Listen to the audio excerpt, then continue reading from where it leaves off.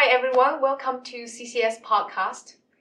Every year CCS took students for a summer field trip course. This year, Professor Gao Yunwen led the trip, but in a very unusual circumstance. So I invited Professor Gao Yunwen to talk about her field trip course. I understand you led the course online. What are the challenges?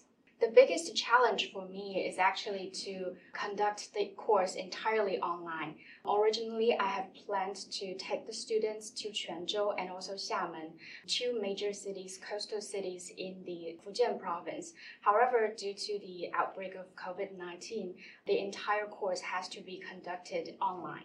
So this is the most challenging part of the course. Mm-hmm. What did you do to get students know about this place? What kind of activities or materials do you use?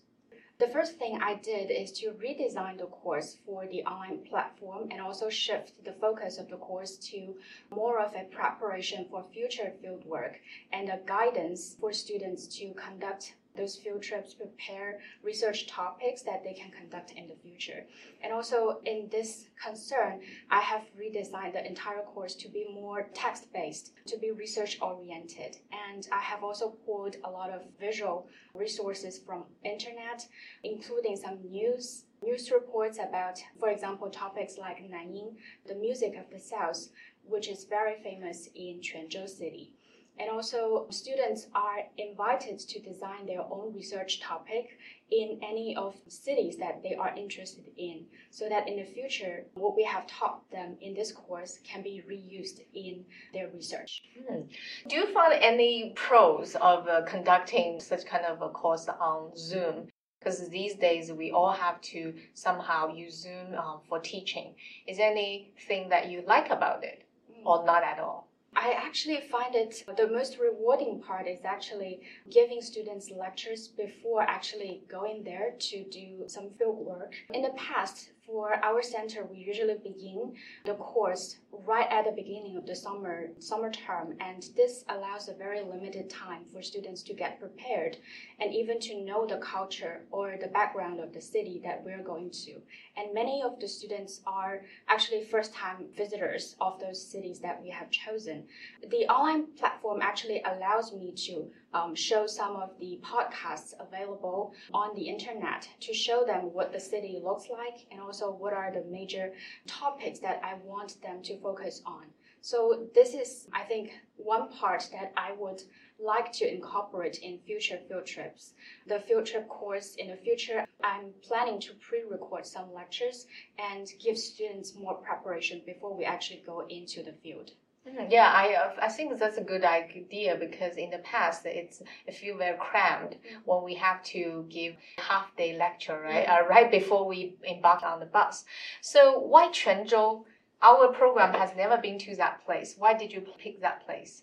In fact, we have, for example, Professor Ling has taken students to Shanghai and also some cities in the vicinity of Shanghai.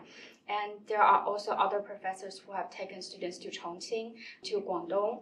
All those places we have been to, but Quanzhou was not on the list before. This year I have picked Quanzhou because one thing, the rich history of Quanzhou deserves some mentioning in one of our field trip. And also, in addition to the rich historical culture, for example, Quanzhou was the starting point of the maritime Silk Road. And also, for this reason, it was selected as the starting point of the new Belt and Road Initiative by the CCP recently. So these two are the major reasons that I focused on this city.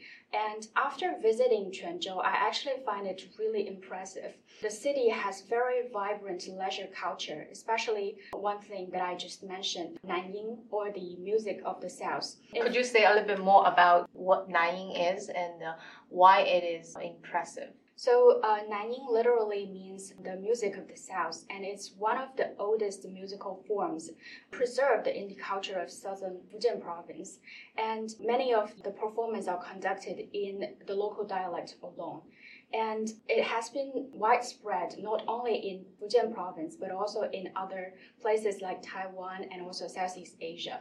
It has been a major leisure time entertainment and also a musical form, and as well as a very important element of the religious life of the local that pulls overseas Chinese communities to this specific place, Quanzhou.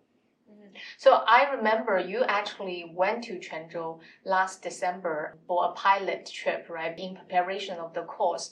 So besides Nanying, anything else that impressed you about the city? I think for the actual pilot field trip that I went in December last year, it actually helped me a lot. I have used that opportunity to take a lot of photos of the local religious sites. This is one of the things that students find it really interesting and impressive because of the rich history of maritime culture. Quanzhou has become a place where a lot of different religions coexist together in just one very small city, the downtown area. In the course, I have shown students the photos I've taken at some Buddhist temples and also Taoist temples, and also other religious places that other cities might not actually have. So students find it really rewarding to be able to see this kind of vibrant culture and diverse environment. I mean, China has very rapid urbanization, and a lot of cities has demolished their downtown areas and those old buildings. Sounds like Quanzhou seem to be quite different. Why do you think that it can still preserve all the multi-religious, multicultural elements in the city? Based on your field trip and your reading, why it is so special? One of the key reasons is that the city has been listed as a UNESCO historical heritage, intangible cultural heritage city. So the downtown area specifically has been preserved pretty well. But like other major Chinese cities, the city has also undergone a major urbanization process. But the municipal government was able to preserve the very small downtown area, but then expand the suburban area to be more industrial. In fact, some of the key brands of shoemakers, for example, Anta, is located in Quanzhou, and they have been taking up almost the entire industrial area in the city. And it's quite difficult actually to navigate from the downtown area to those suburban areas, and not many facilities have been built in those industrial areas. So overall, there is still a lot to do for the government to plan the development of the city in the future. That sounds fascinating. I really look forward to visiting the place, hopefully maybe with you and other students in the future. Thank you very much for joining our podcast. Thank you. You've been listening to a CCS Short podcast brought to you by the Center for China Studies at the Chinese University of Hong Kong. If you would like to learn more about this field trip as well as all of the other events happening in our center, you can check out our newsletter. It'll be published November 1st, and you can find it on our website at ccs.cuhk.edu.hk or on social media. Special thanks to Yan Yiqiao for the music.